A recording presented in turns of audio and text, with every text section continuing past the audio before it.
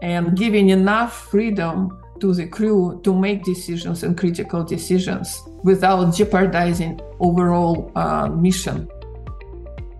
For space systems, it's always important. It's one of the major constraints for us. We need to launch everything from Earth. Repairing and self-repairing structures, I think that is really, really important. Welcome to The Convergence, the Army's Mad Scientist podcast. I'm Matt Sandispert of the Mad Scientist team, and in a moment you'll hear from our hosts, Luke Shabro and Rachel Melling. Mad Scientist is a U.S. Army initiative that continually explores the evolution of warfare, challenges assumptions, and collaborates with academia, industry, and government. Follow us on social media at ArmyMadSci, and don't forget to subscribe to the blog, The Mad Scientist Laboratory, at madsciblog.tradoc.army.mil. Today our hosts are talking with Dr. Olga Bannova, Director of the Space Architecture Program at the University of Houston. They'll talk with Dr. Bannova about designing vehicles and habitats for space, how we can use austere environments here on Earth as proving grounds, and what these environments can teach the U.S. Army. As always, the views expressed in this podcast do not necessarily reflect those of the Department of Defense, Department of the Army, Army Futures Command, or the Training and Doctrine Command. Let's get started. Dr. Bannova, welcome to the show. Thank you very much for the invitation. I'm happy to be here. Yes, we are so excited to have you.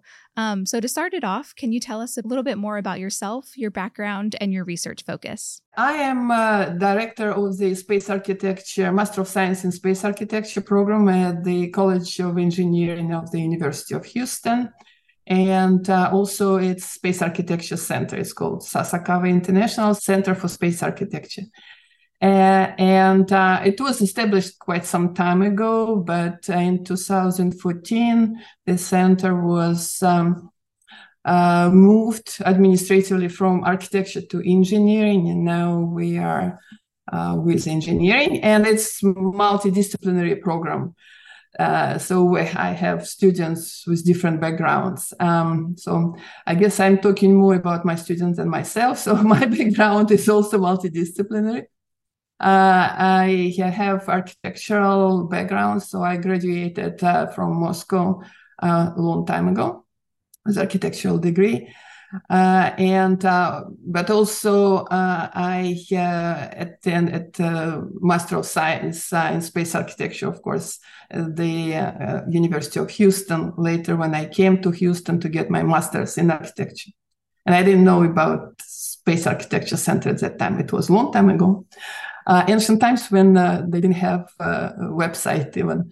So I only had to learn it physically, so walking and seeing it all. So I was always interested in space, and that was kind of my dream came true when I saw that connection, space and architecture. And later on, I got my PhD from Chalmers University of Technology, and that was from Department of Architecture and Civil Engineering. So that's another connection with engineering. So again, that's my background. And again, I was always interested since even earlier when I was working as an ordinary terrestrial architect in complex systems and complex projects. And that was fascinating for me in architecture because it brings things together. And brings all the knowledge about structures, about infrastructure, about humans, about beauty, everything all together. And it has to be, at the end, functional. So you have to combine it all and figure out how all those things will work together. And that's what me brought to Houston, because I thought working on urban scale and high-rise structures and stuff, where else is not in the United States. So that's how I ended up in Houston. And that was 23 years ago. I think it's really interesting when people come into different fields, almost what I say accidentally. I got into working with the Army and futures was something that I had not planned on, but I was always fascinated with technology and the ways in which we fight. So ended up there myself. So I think that some of the best folks like yourself who have had cross-disciplinary, really those kind of cross-functional teaming type experiences really add a lot. thought. As we were researching edge technologies, we discovered your work in space architecture. And can you tell us more about the concept of space architecture and some of the types of habitats, systems, vehicles you focus on? Will I get a space condo in the near future that I can live in? Okay, sure. So space architecture definition is it's designing and building habitable spaces for humans, obviously, for outer space.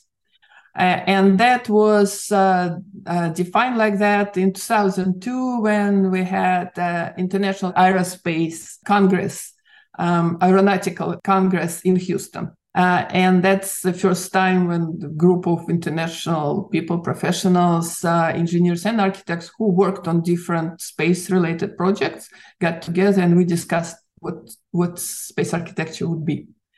Again, to me, space architecture is maybe even broader than just designing, let's say, pressurized structures, habitable structures for humans, because that is only part of it. We need to design to the best of our knowledge and to best for our clients or people, the crew or tourists, if you will, in the future, who will be there, who will be using that place, that space, sometimes for a long period of time. That has to be designed as a part of the whole big picture of the whole vehicle or the base, thinking about how we launch it from Earth, how it can be landed if needed, how it can be assembled if it's in orbit, where it will be assembled. So understanding all these required systems, engineering systems, human support systems, how it can be combined and how that will influence. So each solution influencing other solutions. And it's a lot of it is, of course, system engineering, but then we bring human factor in it. So it's even more so, because then we need to understand what it required to help humans not only barely survive, but also being productive and being satisfied. And of course, being safe is the most important thing. So for me, space architecture really involves understanding of even mission planning, even though many may disagree with me, but I think it's important to be able to plan the mission. Doesn't mean that it has to be on every detail, but thinking about all these elements. An example for something that may seem that is not related to space architecture or space habitation, let's say. We know there is a debris problem in low Earth orbit, especially. So for the International Space Station and for future stations, it will be important to have something that will help to at least divert some debris from hitting solar panels, the station itself. One of the student projects we had, it was designing a laser beam system that will help to divert this little debris from the collision orbit to the station and to deorbit it towards the Earth, towards the burning in the atmosphere or else, right? So you would think that this system has to be mounted outside of the space habitat or station, and it has nothing to do with it's robotically operating, and it has nothing to do with humans. But on the other hand, no, it's not, because where it will be located, how it will be operated. So concept of operations is very important for us to understand and design for it. For example, when this system will be in operational mode, it has to be complete silence on the station. Even little movement, even little vibration can affect the accuracy of this deorbiting procedure, right? That means that we need to design the station itself. Inside the station, we need to think about the CONOPS, where people will be, how these external elements will be affecting internal structure. That's what I'm very interested in, to thinking and linking all of this together. And again, usually when I talk to students, I say, like, imagine if you, especially, of course, for architects, if with the architectural background, so they may relate to it better, but everybody can relate to that probably. When you design or you think about an apartment in the building, or just the building itself, you cannot design it without understanding the surroundings. It doesn't make any sense to trying to design this ideal habitat. It doesn't exist, no matter where it will be located. It's always linked to the surroundings, it links to infrastructure, it links to the fabric of the city, and so on. So what will be left behind? Because nothing is forever. Our structures, well, the International Space Station is about to end its life. So structures become obsolete for different reasons, or they can become contaminated, or whatever reasons they become uninhabitable. So what will we do with those structures? Yeah, from low Earth orbit, we deorbit it, right? So it burns in the atmosphere, some. But if you go to farther beyond low Earth orbit, if we go to Moon or Mars or elsewhere, what will be happening? We don't want to pollute this with all the structures. We need to think how it can be reused, repurposed first, then reused or recycled, if you will. So designing with that mental approach, whatever this methodology to begin with, is important. So I actually have a different question for you than our next question, but you were just talking about a lot of the structures that you work on and how they are in orbit in space. Do you ever look at structures or technology that are meant for remaining on other planets? Yes, of course. You're talking about human bases and settlements on the Moon or Mars. Yes, of course. That's something that is always exciting for students to work on, and for me as well. That's what I'm talking about. Again, on Moon or Mars, there are many issues with make the living there sustainable. How you deal with, how you will be dealing with trash and waste in general. So it's not like you can go outside and dig a hole and put it there in the pipe, right? So you want to do that. So working on these closed loop systems, again, minimizing waste and trash. Again, potentially, whatever you use, how you can reuse it. Will it be possible to use it for some other purposes, even talking about the waste? Yeah, of course, we probably all remember Martian, right? That's what usually comes to Earth. But it's not that simple. I wish it was, right? So you talked a little bit earlier about how you started out getting your master's in architecture in Moscow, and you started out just in kind of ordinary architecture with an interest in space.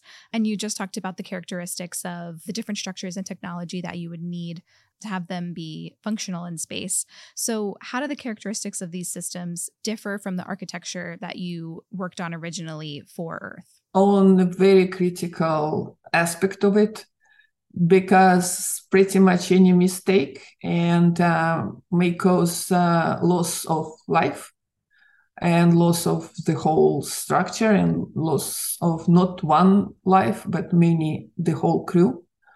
So criticality of how well these systems are integrated, how well they can be integrated with humans as well, what they need. So how humans, the crew, how well they will be able to maintain it, interact with their environment as well.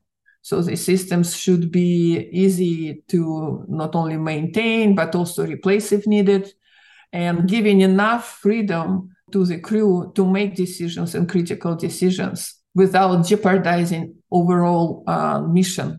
It's an interesting balance. And you would think that it's not related to architecture, but it is, because it's directly related to concept of operations and the freedom for the crew that it can be given within this concept of operations. And again, recognizing, of course, potential for error and trying to think about how it can be prevented or how the crew can respond. We can respond to unpredicted situations faster and with some unusual solutions. But so humans are quite resourceful, and AI is great, but AI is based on a lot of data and based on the faults and errors, right? So in some situations, it won't be helpful, but humans can. I think that's really interesting because that brings a good segue to the next question I had, which really is kind of about how do you conduct testing and do research for these? Because you're looking at systems, whether it be orbital, outer space, or on extraterrestrial planets, very different environments. And you could be looking at something that, as you noted, it might not be an issue structurally within our atmosphere and could be no problem. But when you get to the orbital stage or a place that is experiencing zero gravity or maybe much higher gravity than what we're experiencing on Earth, how do you test that on Earth to be able to do that? Because I know it can be extremely difficult to emulate those conditions. Do you look for austere environments here on Earth, or is it a scientific calculation to try and figure out how it will hold up in those environments? Yes, that's definitely a very important question, and it's a very important stage of development of any systems and habitable systems. There are many analogs that exist on Earth in different countries, in different levels. Most of them are non-pressurized structures, so they are not airtight. And research that is done there is related to, again, some degree the concept of operations and its own isolation in confined environment, and the crew stays for a certain time.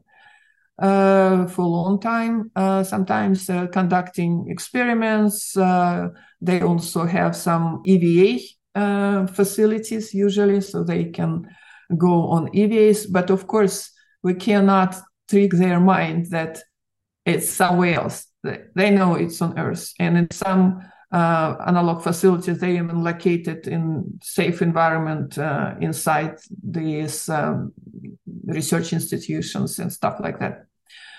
There are also pressurized structures or airtight structures. One of them is very well known 20-foot diameter chamber at Johnson Space Center, Hestia, that was built a long time ago during Apollo missions. And many different analog missions ran over there for different reasons. That's definitely good. So this kind of stuff that, yes, we can test even maybe some of the systems, life support systems in airtight analog facilities. We can test crew cohesiveness and some operations and psychological effects of isolation and isolated and confined environment in those analog facilities. Of course, one of these best ones is of the Key West, and it's NEMO program in Aquarius in Florida. It's NASA operated. But the thing is, again, yes, we still cannot, first of all, we cannot turn off the gravity. And we try to trick our subjects that as much as we want. So here comes this VR, virtual reality.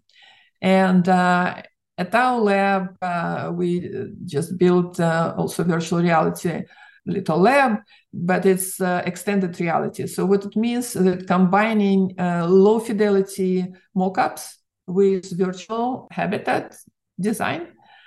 So what really interested how the crew will operate inside. So that's how you evaluate the design. It's not just putting your goggles on and experiencing, oh, it's good, looks good, how the space is. It's important, but we want to interact with the environment. We want the subjects to perform certain tasks and see how well the environment served to do this task. So ideally, it would be at least 2 crew members. Ideally, if we have more rooms or more capabilities, that can be, if the crew of 4, it has to be all 4. Crew of 6, it has to be all 6 when needed.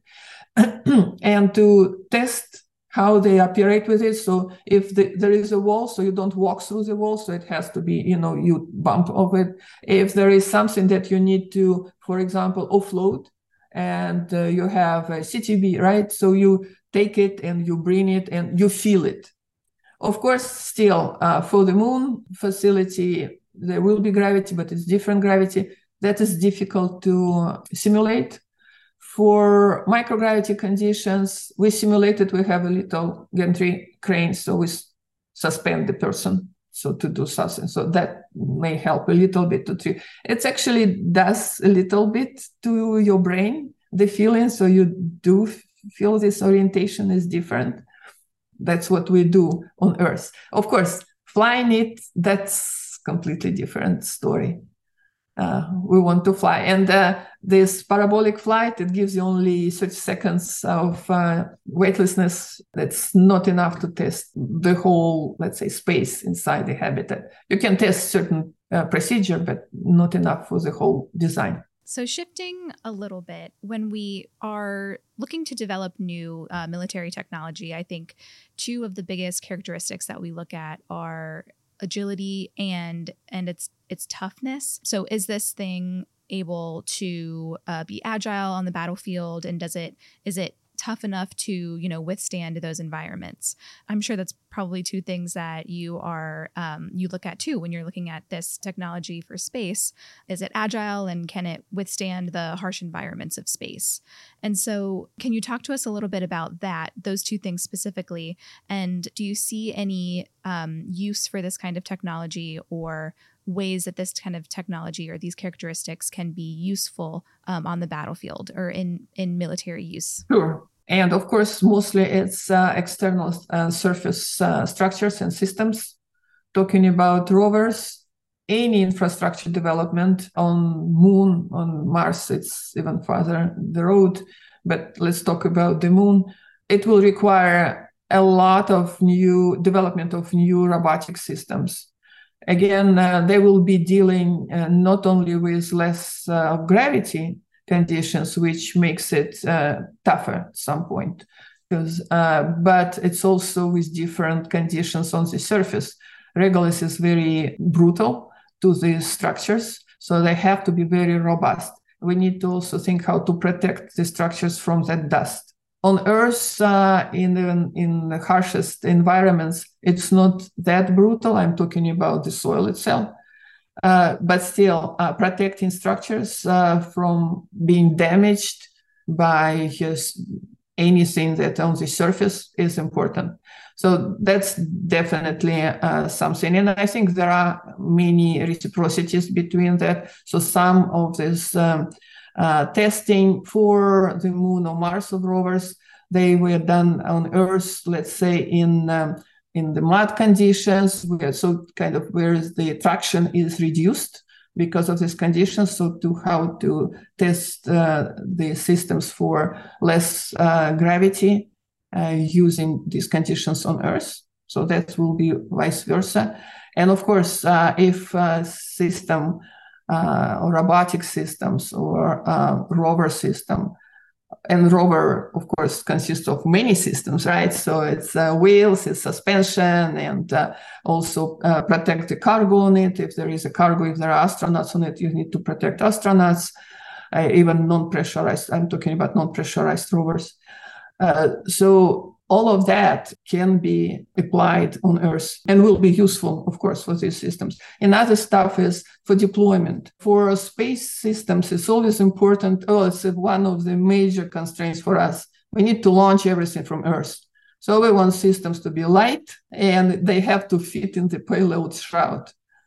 For any deployments on Earth, it has to be better light, even though it's not such a big deal, of course, for military deployments, but still lighter better because you can put more stuff. And it has to be designed, or has to fit in the payload shroud. When we worked on a project for Greenland Summit Station, everything had to be designed that will fit LC-130, because that was the only transportation means that could deliver stuff to the summit in Greenland. So very similar to what we have to deal with when we design for space. Also how it can be offloading situations. It has to be offloaded faster. If it's robotically, it can be offloaded. It's even better. Assembly operations, faster and safer is better. So pretty much, again, starting from designing the structure itself, but also looking at this, again, concept of operations. I sound like a broken record, but it is. So it's very much related to that, the whole thinking about the whole process. I think that makes a ton of sense. Ozan Varol, who had worked at NASA on the Mars rovers, had previously talked about, he has a book called Think Like a Rocket Scientist, and always links back to the first principles of what are you trying to accomplish with the mission. And I think that approach lends itself to not making mistakes of how we typically think about just iteratively designing and operating things.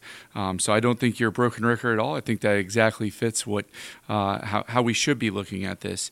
With the International Space Station, obviously we've seen previous cooperation before between nations. What kind of international cooperation are you seeing in the field now? With International Space Station, it's pretty much the same. There are still operating the same group of countries. So there are still people from Roscosmos Mission Control are in Houston, and vice versa from Houston and Mission Control in Moscow, because they have to operate the station. They tried as hard as possible to cooperate and make it still livable, and so far it's okay. Definitely cooperation has to, if we want to succeed in tough environments, cooperation is important. Some competition will be happening on the level of who designed better technology, and that is fine, as far as it goes to this main goal, to explore and make it happen. That's what was happening with the International Space Station. Everybody wanted it to succeed. It was still some competition, and they still was good. Oh, our system is better, and we come up with this. It's fine to be proud of what you designed. It's absolutely fine. But the thing is, the major thing, everybody wanted it to be successful. And again, everybody wants the crew to survive and come back safe. And I think that will be the same thing for lunar exploration. It has to be the same thing. For any exploration, by the way, on Earth, there are so many unexplored and unknowns still, and talking about the ocean, right? So maybe ocean is actually even harsher environment than low Earth orbit right now. So we saw what happened just this last summer when somebody decided they can do it without really testing it well enough. So the thing is, again, being open to the cooperation, and it can be at different levels. So I really believe in this commercial spaceflight, because at that point, it will be driven not only to get some profit out of it, but also the same thing. So make it happening. Make it happening. And people, engineers, they always find the way how to talk to each other. They share the same passion. You have the same passion, positive, creative passion. It's all good. Absolutely. And we've seen really the growth of from the initial of course, U.S. and then at the time Soviet Union, and then China and India and other major nations, major powers joining as spacefaring nations. But we've actually seen an explosion in the last decade plus of other nations in Africa, the Middle East, even South America, of participating as spacefaring nations, even if it's just launching satellite on satellite constellations.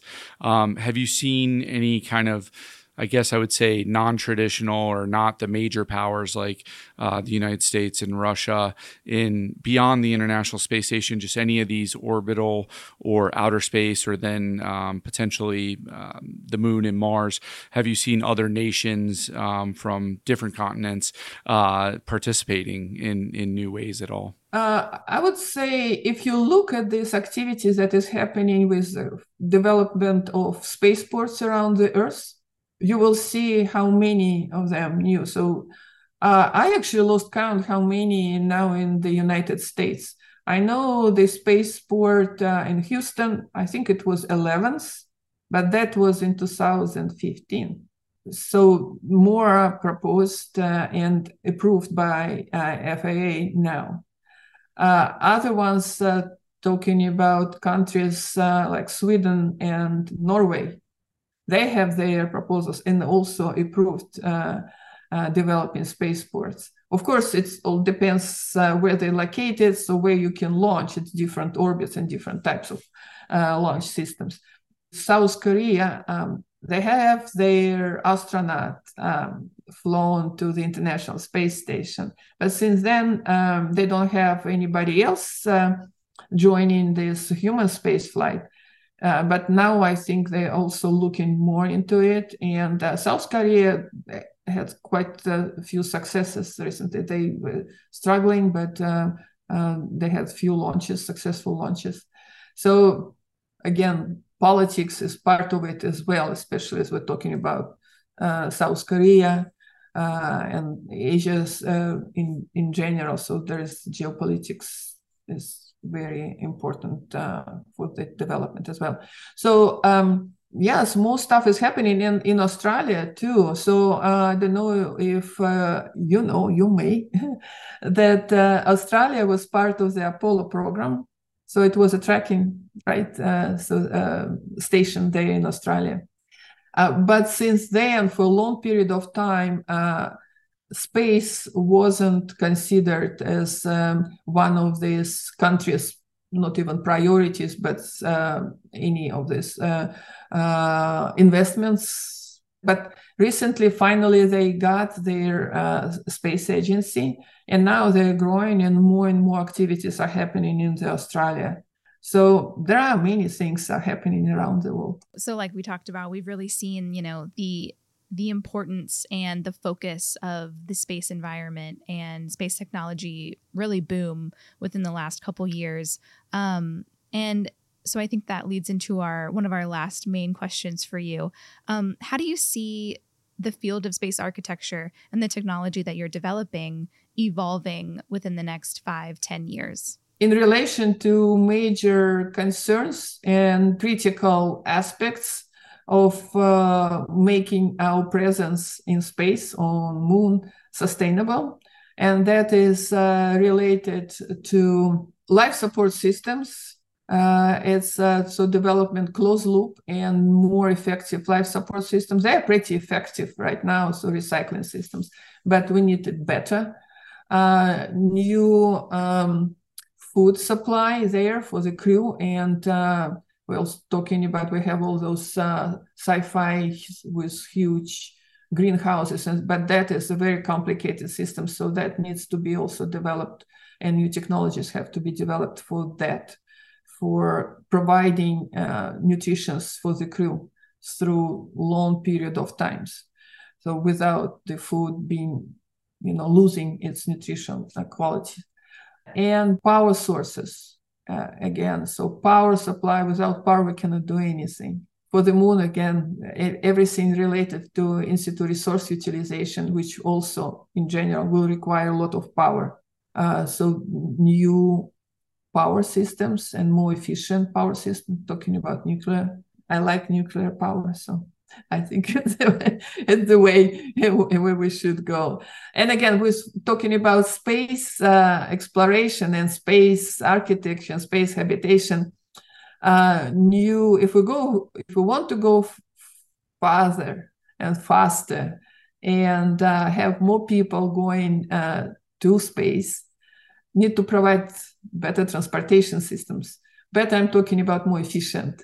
So it also will require different propulsion systems. And it's a lot is happening on that side. That technology finally is looking more on this nuclear thermal, nuclear solar, and all of that will be happening. And it's on the way. So I think will be developed at this level that we can go to Mars faster.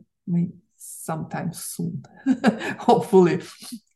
So that brings me to my kind of wild card question, which we won't hold you to this, but I am curious, when would you think of a date?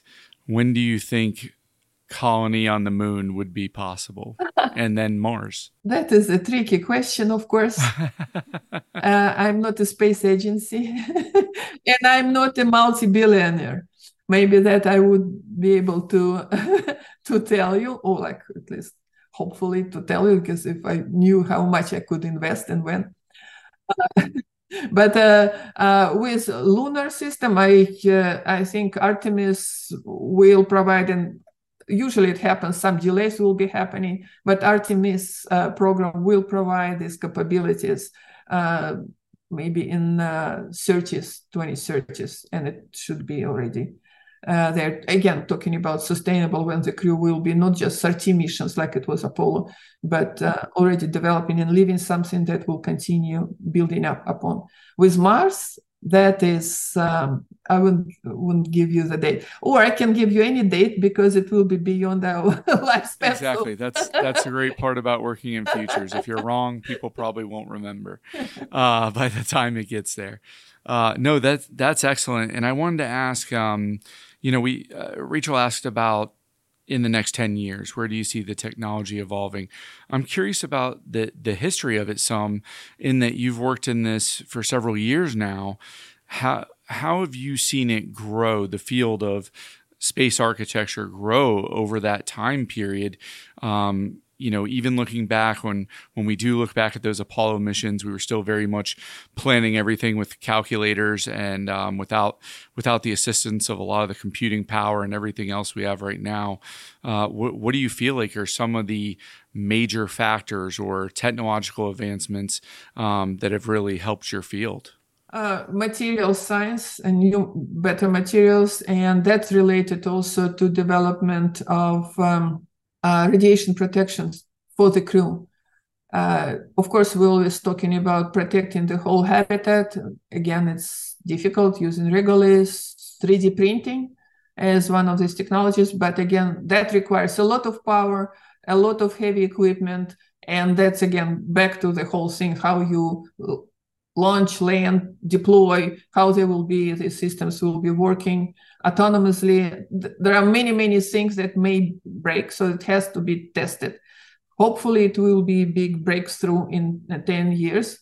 And the major thing will be the breakthrough will, at least the experiment will be deployed on the surface of the moon, and it started testing this technology. So testing is the critical element. So how we can use, then it will be helpful. We can use local materials for many things. For space architecture, habitation of humans on moon, Earth, beyond Earth, and our extreme conditions on Earth, back to the same thing. So how the self-deployable structures can be built better and be more robust. Repairing and self-repairing structures, I think that is really, really important. We're talking about inflatables in space that can have sensors and have some built-in sensors with capabilities of repairing, let's say, the holes that from micrometeoroid or micro debris in orbit. And the same thing on Earth, the same thing can be used as well. So definitely these more robust structures in this, from the perspective of how it can repair itself, how you can either easy to replace something or maintain it in an easier way, so deploy and again then pack and go. So this kind of structure. So I think it's material science. All right, Dr. Bannova, this conversation has been really, really insightful for, I think, both of us. To really talk about the connectedness between space technology and military technology and how those can overlap. A lot of the conditions may be pretty similar. So it's really nice to kind of get to talk to a space architect and really learn about those things firsthand and how we can really use each other. So now that we're done with our main questions, I want to move into our rapid fire questions. These are questions that we ask all of our guests, and it just shows our listeners a little bit more about you and what you're thinking about. So our first question is what is a trend or technology that keeps you up at night? So kind of what scares you? I do have this night dream sometimes that I'm on the moon or Mars or somewhere else. So to me, what scared me, because it's like, oh boy, I'm here, but I'm not trained.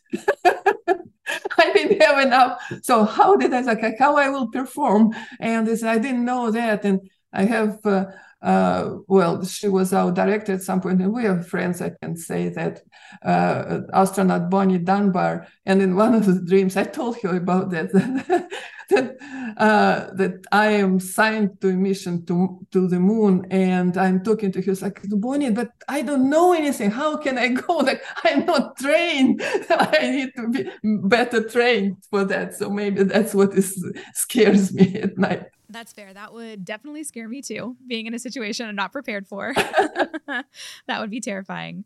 So our second question, what's something about you that most people might not know? I don't know. Maybe that's, I would go to space, but I would prefer to have some training.